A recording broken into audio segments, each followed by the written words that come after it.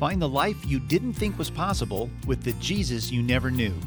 Together, let's slow down a little and pay better attention to the most significant person in history. Welcome to the podcast, Paying Ridiculous Attention to Jesus, with your hosts Rick Lawrence and Becky Hodges, brought to you by Lifetree. Visit us at JesusCenteredLife.com. Hi, listeners. This is episode 9, brought to you by Lifetree at JesusCenteredLife.com. So our topic for today's episode is about civility. And what does it look like today to be civil, but also disagree? I wonder where we're drawing our inferences from. I wonder where we've seen people that might be having some disagreements lately. I don't know.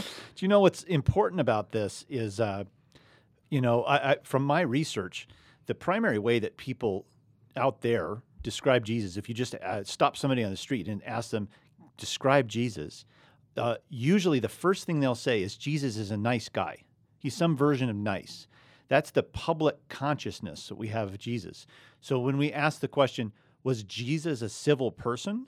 Most people would say, of course he was. Totally. He's like the nicest guy that ever lived, except for like half of the stories of his encounters with people weren't nice at all. And he wasn't civil on any level for some of those people.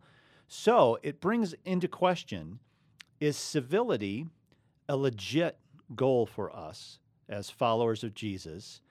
Or is the kind of communication that's happening in today's sort of political landscape and cultural landscape and social media landscape, is that kind of like what Jesus did?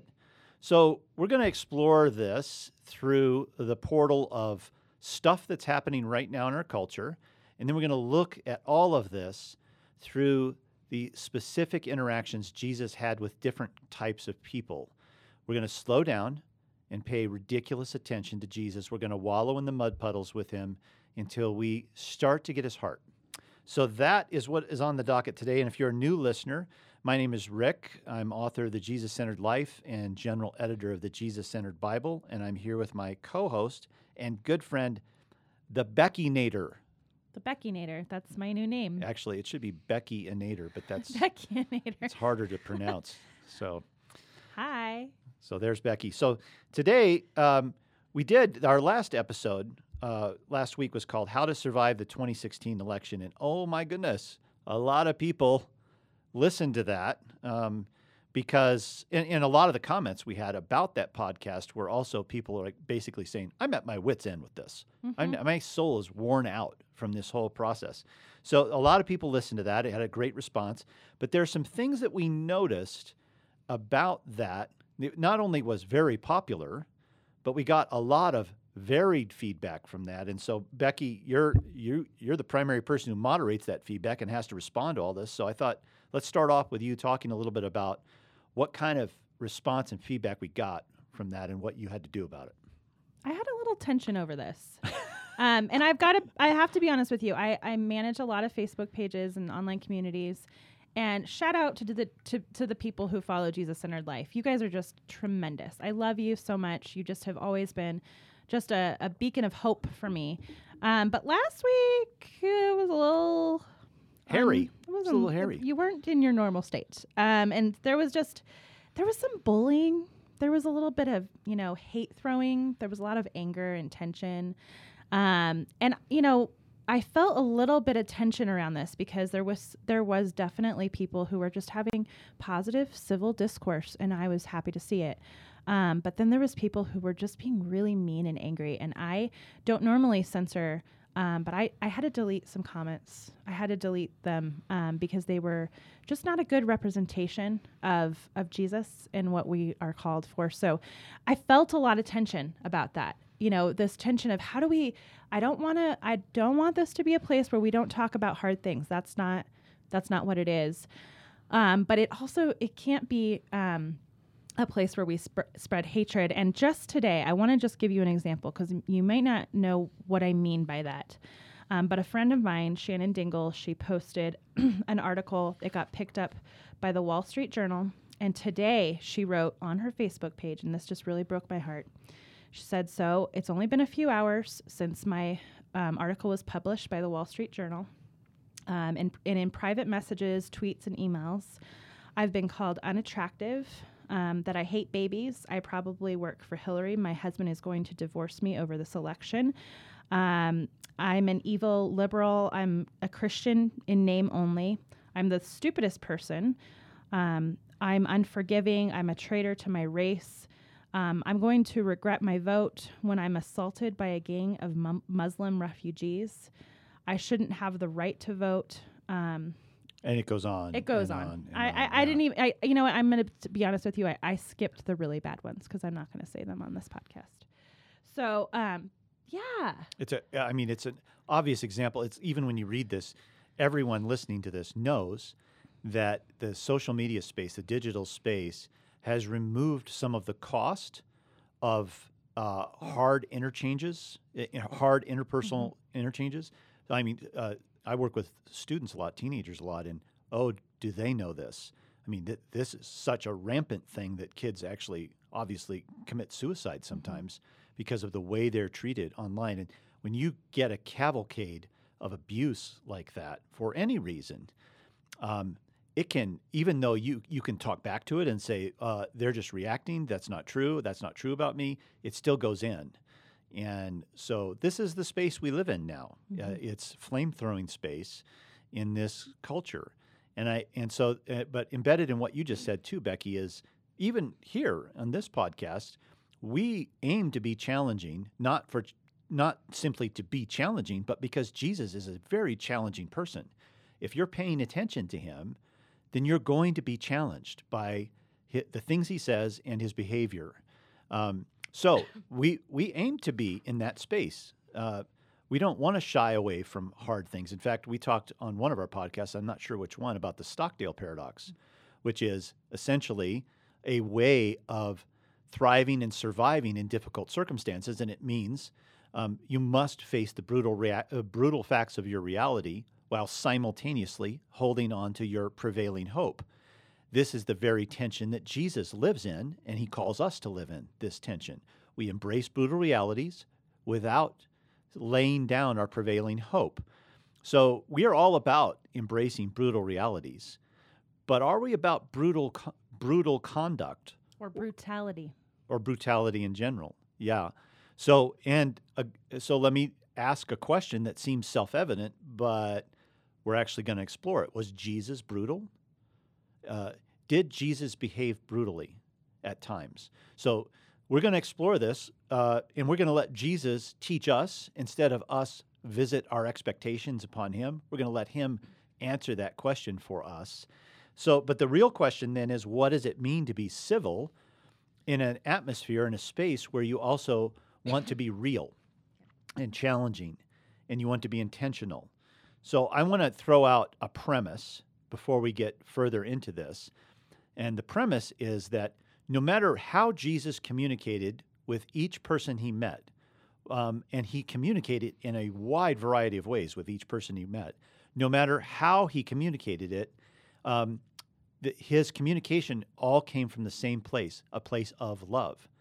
Even when he was at his most in your face with people that he was confronting, his confrontation was not Jesus losing his temper or going off on people or losing control of himself.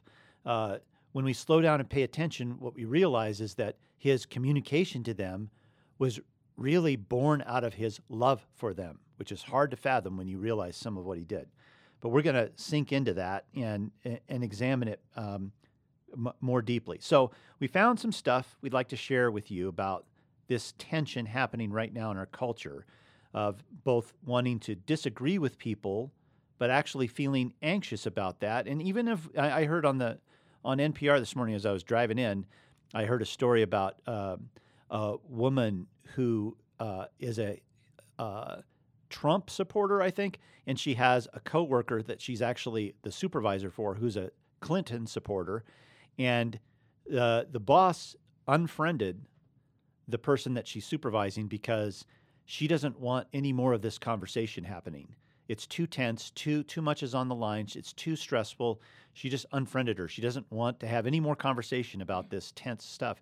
So people are weary of this kind of conflict, disagreement stuff, and that there's no rules apparently to it. And so what it's doing is creating a space where we can't disagree. We just become more encamped in our particular focus because we're not even talking about it. So you found some examples, Becky, of how this is being lived out in our culture. So let's talk about some of those. So August issue of Time magazine. So this is relatively new. It's called "The Tyranny of the Mob. Trolls are turning the web into a cesspool of aggression and violence. What watching them is doing to the rest of us may be even more harmful."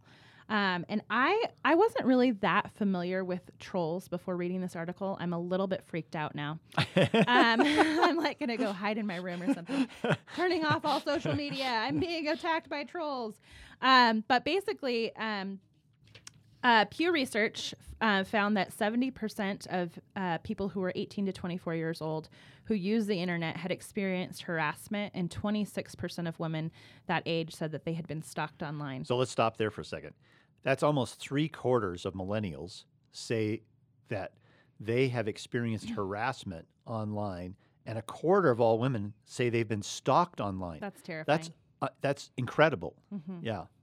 So, what do we mean when we talk about harassment? And I just shared some examples of what that looked like. But I'm going to just kind of briefly say these, but there were instances in 2011 where these trolls, so they're like an organized group that decide to really go after someone. This is really sad. In 2011, trolls descended on Facebook memorial pages of recently deceased users to mock their deaths. In 2012, this woman who was trying to start a Kickstarter to raise awareness about misogyny in video games received bomb threats at speaking events, rape threats, and then they created a video game called Beat Up, and her name was Anita. I'm going to totally... Sarkeesian. Beat Up in Anita Sarkeesian. And then this year, Jonathan Weisman, who is the deputy editor of the New York Times, quit Twitter, on which he had 35,000 followers after receiving a barrage of anti-Semitic messages. And then this other woman, Jessica, she left social media after receiving a rape threat against her daughter, who was 5 years old. Wow. So these are anecdotal, and they're on any level, in any culture, on any standard. These things are reprehensible, no matter how much you disagree with someone. These acts of verbal and written brutality are, Jesus is the one who said, you've heard it said, don't murder anyone. But I say, if you harbor hatred for someone in yourself, you're as guilty as murder as if you had actually murdered them. He's changing the game. He's saying, this is what you think the norm is in your culture. And we had a whole podcast on the kingdom of God as compared to the kingdom of man, and how do you live more in the kingdom of God. So Jesus is saying, in your home country, which is the kingdom of God, we treat harboring hatred for people inside the same way we would treat murder. I'm not kidding. No, we really do. We see it that way. So that's what Jesus is trying to get across. It's not just our exterior actions that matter. It's our interior life that matters. It's our heart. Yeah. And so in another case, Jesus was talking to the Pharisees, and he was criticizing them because they were so concerned with outside appearance. And he was trying to, again, reveal to them the truth about the kingdom of God. And in the kingdom of God, whatever is in you is going to come out of you. You can't really, there's no wall built between your interior life and then how you treat other people. Eventually it comes spurting out. And so Jesus was trying to say, you really need to pay attention to what's going on inside the cup instead of outside the cup, because inside the cup is what really matters. Whatever proceeds out of you is what really, really matters, not what goes into you. So Jesus is trying to set the standard for what we're accountable for. And that means that we're accountable for our interior life and what it is producing in an exterior way. So, of course, we'd like to think that people who are followers of Jesus never are trolls and never flamethrow. No. Yeah, but I've been editor of a Christian. Angels. Yeah, I've been editor of a Christian magazine for almost 30 years, and I've had some really hard things said to me about articles I've printed in the magazine in the past from people who are in ministry. So, and typically what happens when I call them, because I learned over time the best way to handle this if somebody's really over the line is I actually contact them so they can hear my voice. And I would say in about 98% of the time, what that person eventually says is, well, here's what's been going on in my life. It's been really hard, and I've been really angry and frustrated and disappointed about this, and I guess I just took it out on you. Mm-hmm. And I was, in our company culture, we're told just listen to their complaint, just make sure they feel heard. I do, but then I added something to that. I would say at the end of those conversations, I get what you're saying, but you know what? It's not okay to vent at me because you had something else going on in your life that was upsetting you. You need to know that I'm a real person and that those things have consequences. And I'm not an easy vent for you to just unleash on. So when you're in face-to-face communication, a redemption can happen in the relationship. You can move back toward each other. And in all of those conversations, the person usually would apologize to me and own what they had done, which completes the circle of the relationship. Online and in digital space, we don't often complete the relationship. It's just one person fires something over the wall and the other person fires back over the wall, and we never have to be accountable to each other. Or you don't even have to look at what they responded back. You can just walk away, turn off Facebook, and, shut down. Like this woman I heard today, she's just trying to shut down. And eventually that is what's going to happen if this gets worse. People just cut this out of their life, which may be a positive thing in the short term. You have a couple other examples of stuff going on in the culture too here. So this one came to my attention about a year ago, but campus safe spaces. And if you want to know more about this, just go ahead and Google safe spaces and you'll get tons of articles that will come up. But college campuses are creating these safe spaces where you can go and in that safe space, nobody can have any kind of controversial conversation. So there's so much anxiety over disagreement amongst the millennial and the Gen Z generation that they had to set up these safe spaces because they were feeling too anxious about disagreeing with people. And then I searched this yesterday and I was surprised to find that now they're creating safe spaces for people who are Black, safe spaces for people who are Jews, safe spaces, no Jews allowed. And so almost like segregation, but because we feel anxious about being around people who we might disagree with. Yeah.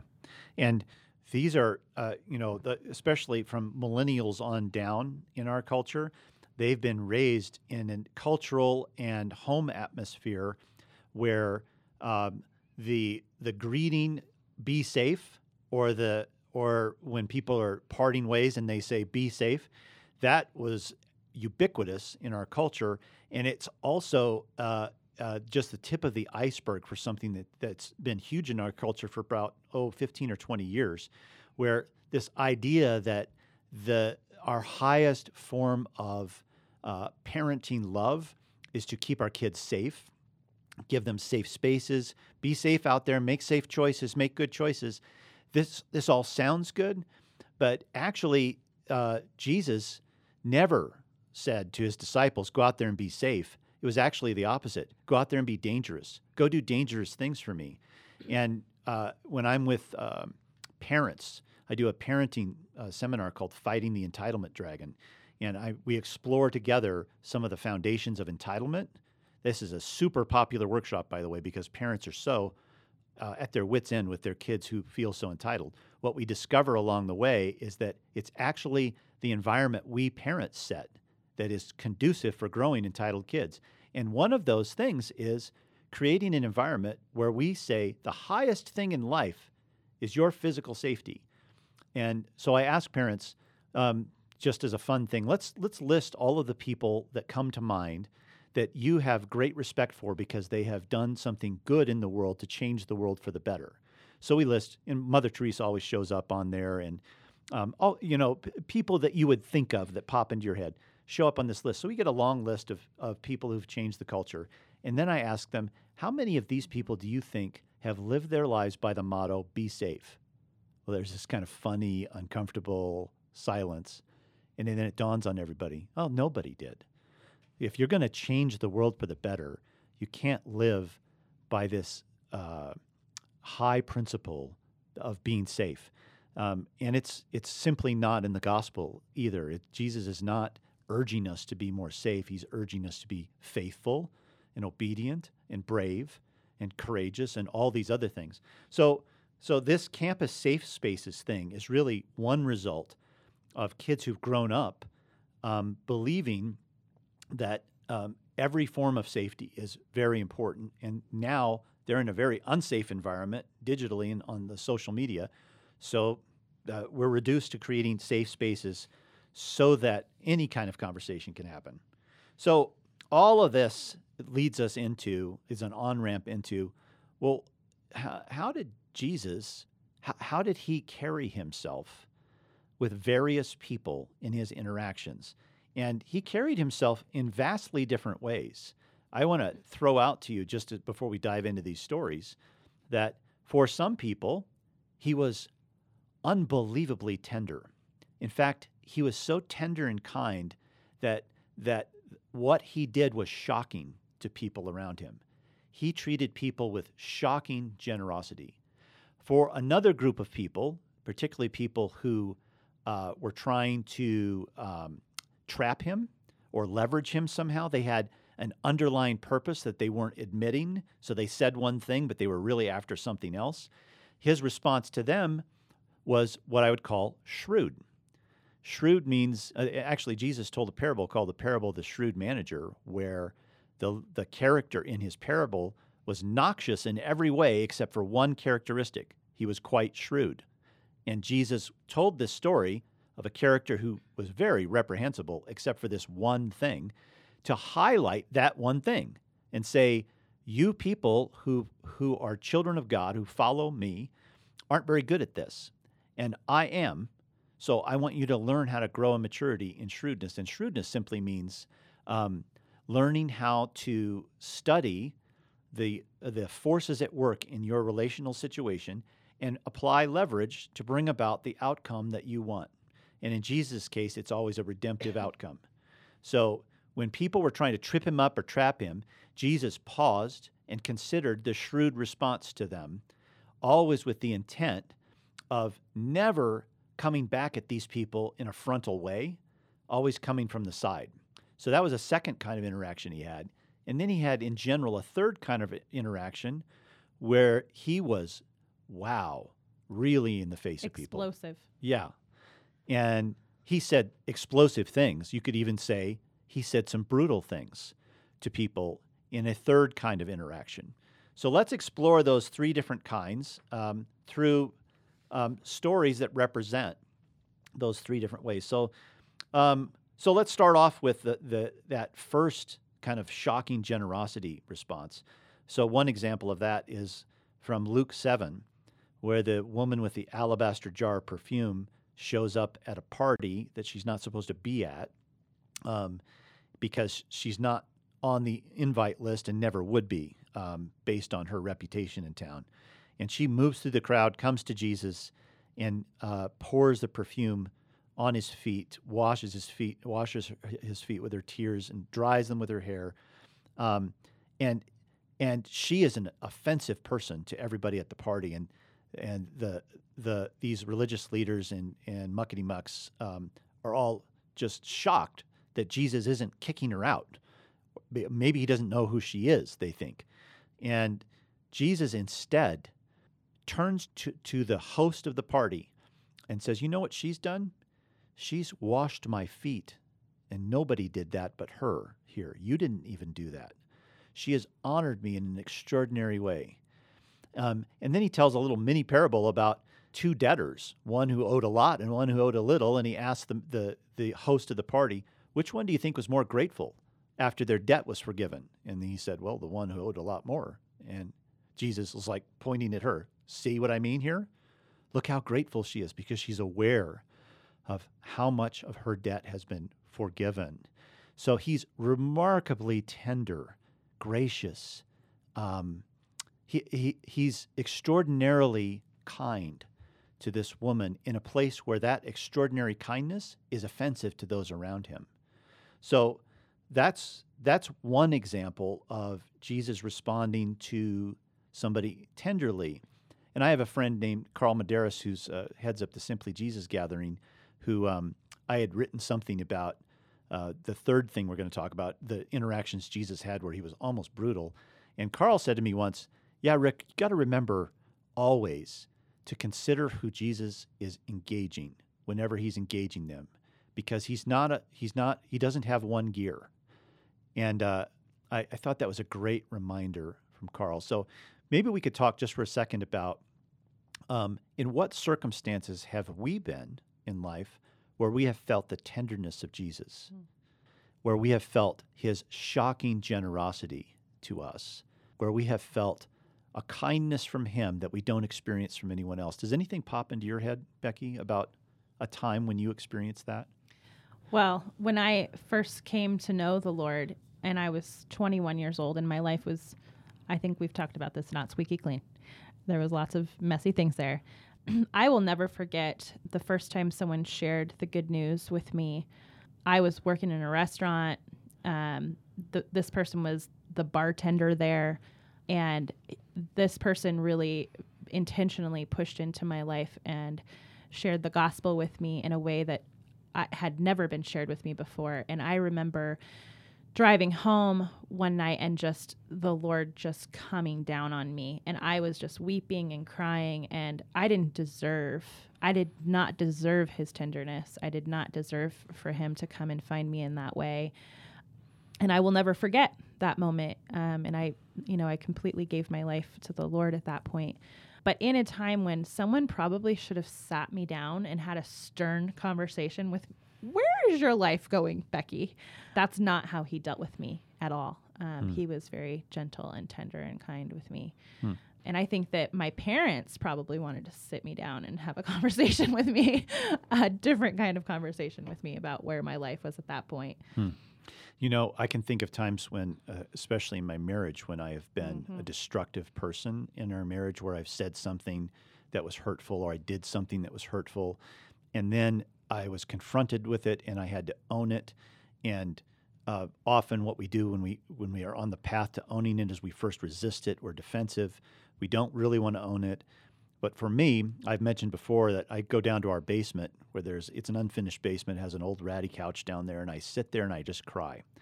In these moments where I'm having to own my own sin or my own brokenness and how it gets expressed in the people around me. So I sit there and cry, and in every case, as I engage Jesus in those moments, he's incredibly tender with me because he recognizes the truth. I am owning my stuff right now, and what I most need is his reassurance that he loves me because I'm just a broken person. So in the midst of my tears, his voice is always so gentle to me. It's almost it shocks me because what I'm ready to hear is how bad I am at that moment, and what he wants to communicate is, I get that, Rick, but don't forget this. So his voice is always tender to me when I'm in those places. And you can see that same thing being lived out in this story about this woman showing up at the party. He's saying she's already owning her stuff. Of course I'm tender with her. She's in the midst of owning her own stuff and moving towards me. But there's a different kind of interaction he has. One really great example is the woman caught in adultery in John chapter 8. So the Pharisees and teachers of the law are kind of trying to set Jesus up. They're always looking to try to trap him. So their whole intention is to construct a scenario by which they think he has no good option and they are going to get him. Either the people are going to hate him or he's going to break some religious law that they'll be able to catch him on. So they try to set up a scenario that they think is ironclad. There's no way he can get out of this. So they somehow set up this scenario where they are able to catch a woman in the act of adultery. So they were involved somehow in knowing when that was going to happen. Some planning. Yeah, some planning went into that. They drag her out, It's clear that the law says if a woman's caught in adultery, she should be stoned. They drag her in front of Jesus, and they say, "What should happen to her, Jesus?" So is he going to be nice Jesus, tender Jesus, law Jesus? What is the Jesus he's going to be? So what Jesus does first is he stops, and he draws in the ground, and nobody knows what he's drawing. I think it's entirely possible that he's just doodling while he has a conversation with his Father, because he's about to go all shrewd on these religious leaders. He's about to come from the side instead of the front, instead of a frontal engagement. And so to do that, you have to pause and get guidance for it. So then he says famously, "All right, go ahead and stone her, but you who is without sin, throw the first stone." And from the oldest to the youngest, they drop their stones and go away. And then Jesus looks at her and says, "Hey, there's nobody here anymore. I guess you're not under conviction. Go and sin no more." So that is an example of Jesus behaving shrewdly, a type of person that he comes sideways at, that takes a little more thought and preparation as you respond to them. But Jesus did it all the time. And he told the parable of the shrewd manager expressly so that we would grow in this ability. So there are some people that you know when you're engaging them that they have something else going on. They have another kind of agenda. And it's incumbent on us to respond to them not frontally, but to respond to them from the side with leverage enough that it brings about a redemptive outcome. Is there anything that, again, let's do this again. Can you think of any time when you felt called upon to be shrewd, and what results came from that? The thing that I was thinking about as you were saying that is on social media. I really believe that social media can be a powerful tool for communication and connection with people. I also think it can be a dangerous tool. And part of that is that you have to use discernment when you're on there. And so when I'm engaging with someone and maybe we're engaging on something that we don't agree on, I can tell if someone is really not open to hearing any ideas other than the one they've already come to the conclusion with. And what I've experienced with those people is that there's no point in having that conversation. They're not there to have an open dialogue. They're there to tell you what you should believe. And it's not really going to end. It's not going to end anywhere. So I like to use your thoughts are welcome, your doubts are welcome, and thank you for sharing yours with me.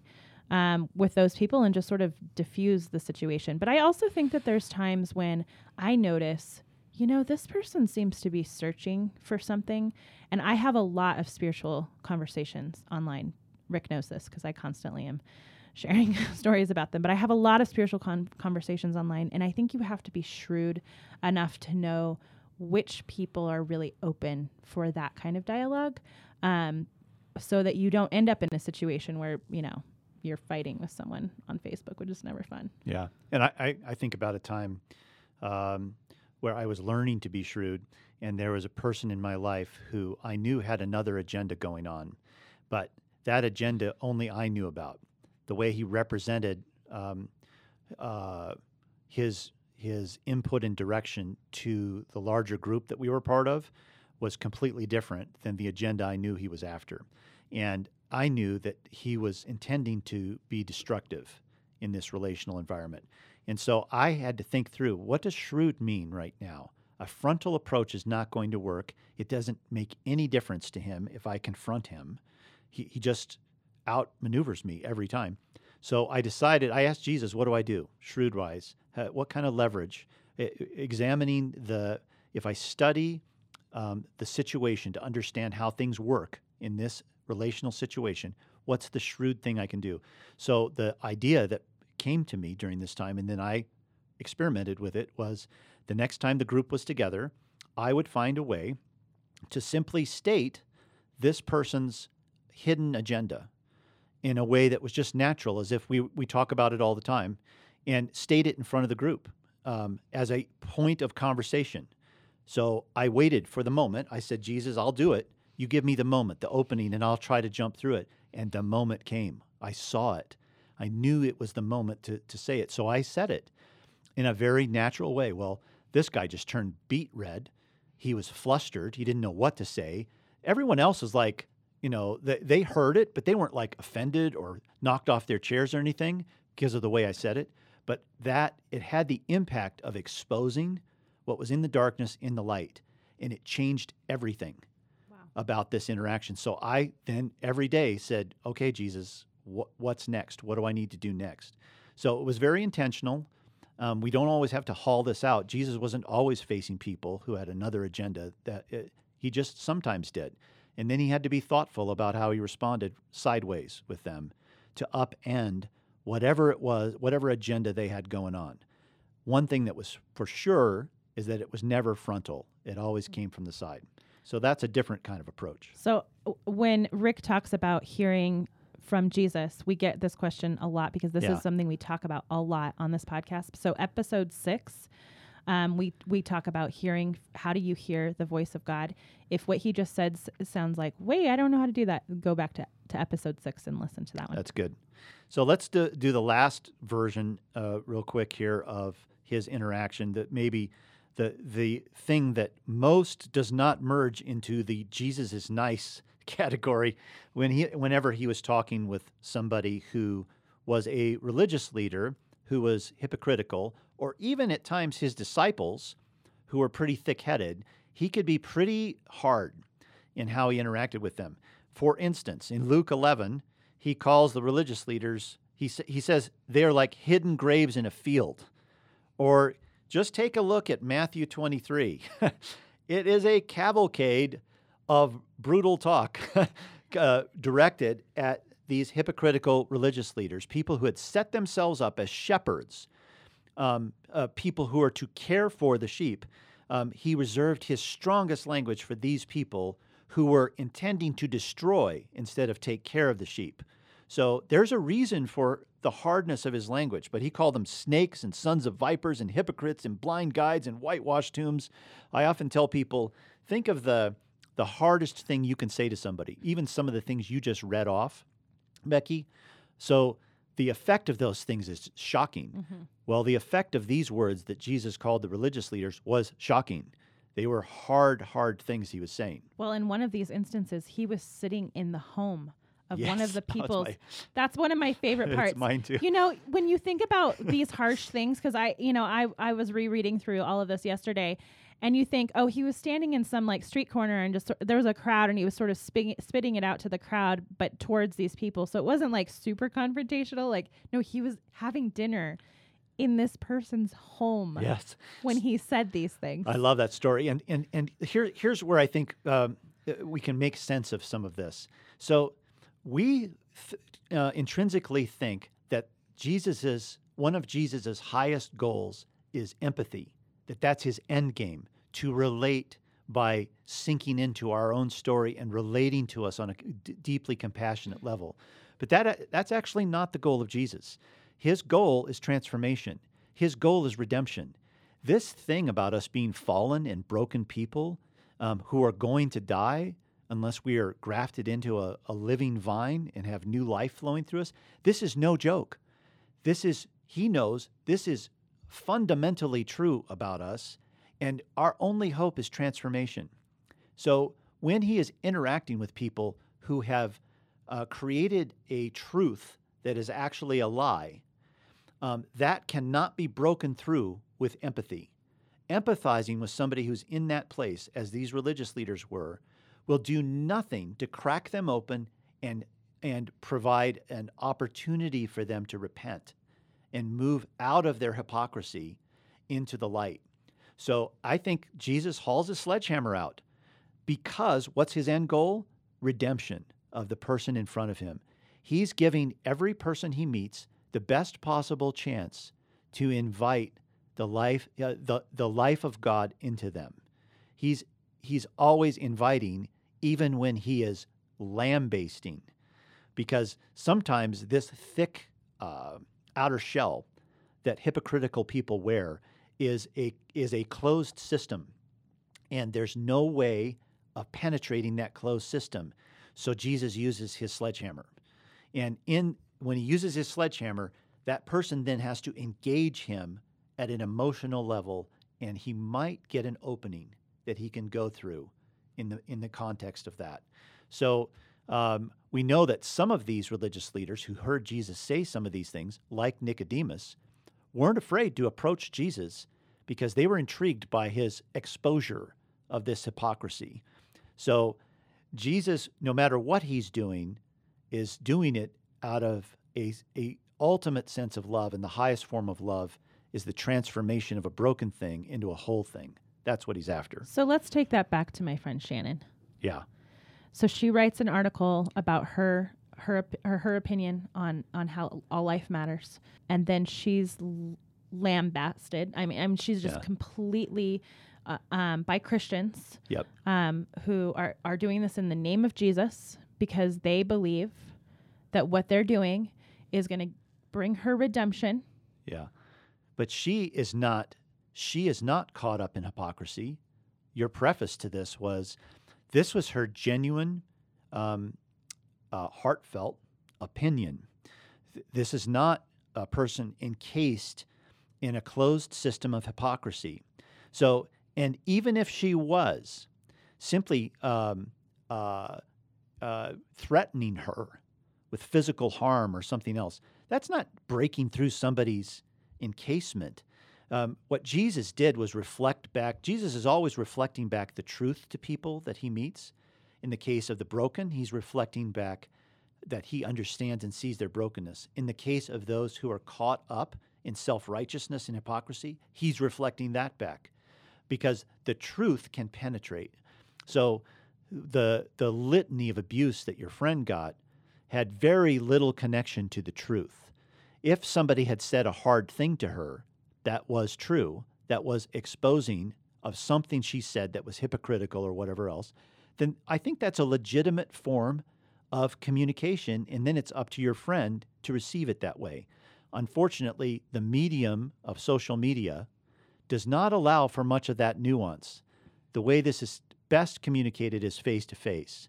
Jesus didn't write letters to people when he was lambasting the Pharisees. He did it face-to-face. In their homes. Right, even in their homes. While they were cooking him dinner. That's so funny. So let's wrap this up by talking a little bit at the end here about, so what does this mean? How do we live in this tension between living in reality, in the brutal reality, but living with a sense of, do we want to say civility? Let's just say the higher calling is to live in love. Civility is a low version of love. We want to react and interact with people in love. So I think the only way to do that is to slow down and pay attention to what's going on in our own heart when we are engaging and responding to people. So I was recently leading our national conference, and right before I was about to do something that was really challenging to me at the event, where I was going to lead something very challenging, somebody said something to me. I mean, we're about to go on camera to do this thing. Somebody said something to me that was really shaming. And it was like an arrow that went thunk into my heart. And my first reaction was something like, I'm never inviting you to this again. And how dare you? And how could you bring that up right before I'm about to do something really vulnerable? And so I soldiered through this whole deal. It went off well, but then afterwards I retreated back to my hotel room.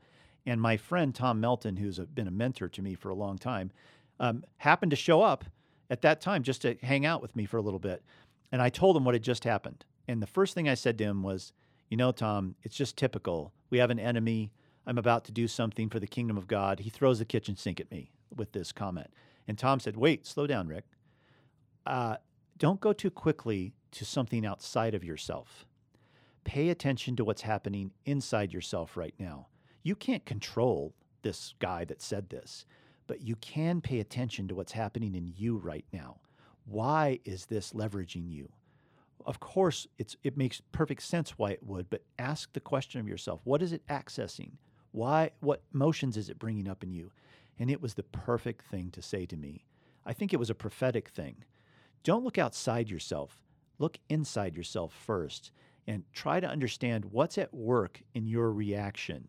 Slow down, wallow a little bit, pay attention to your own heart. And then after you've taken that breather and admitted what's going on in your own heart, then respond. That gap is what's not happening in our culture right now. People just pull the trigger. So it's an issue of slowing down, paying attention to your own heart, then responding out of that.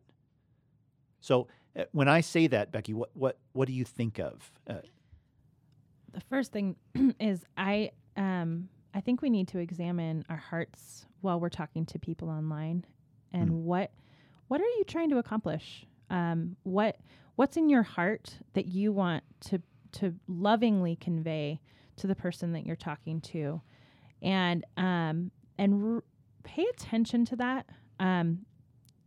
You might hear, you're not ready to have this conversation.